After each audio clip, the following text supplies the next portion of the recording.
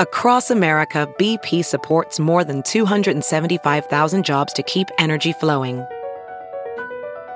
Jobs like updating turbines at one of our Indiana wind farms and producing more oil and gas with fewer operational emissions in the Gulf of Mexico. It's and, not or.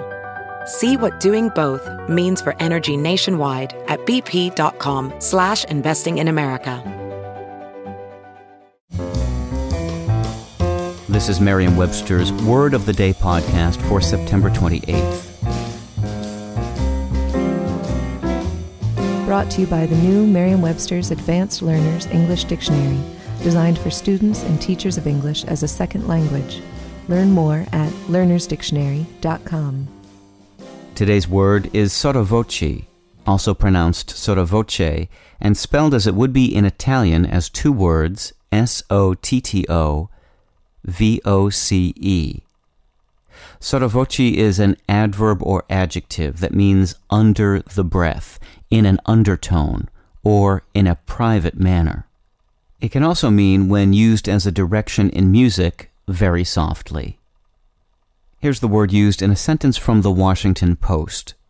Former Virginia Governor Robert F. McDonnell had just explained, with a heartbreaking letter and a sottovoce delivery, that his marriage was in shambles. It's no secret. In the sentence, she began telling us sottovoce about the upcoming surprise party. The word sottovoce functions as an adverb, modifying the verb tell. But sottovoce, which was borrowed into English from the Italian word meaning under the voice, can also serve as an adjective. That's the role it plays in the example we gave from the Washington Post. The adverb sense first appeared in English in the 18th century and soon afterward found use in musical directions calling for whispered vocals.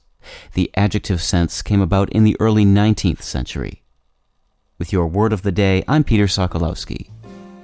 Visit the all-new learnersdictionary.com, the ultimate online home for teachers and learners of English. A free online dictionary, audio pronunciations, custom study lists, and interactive exercises are available now at learnersdictionary.com.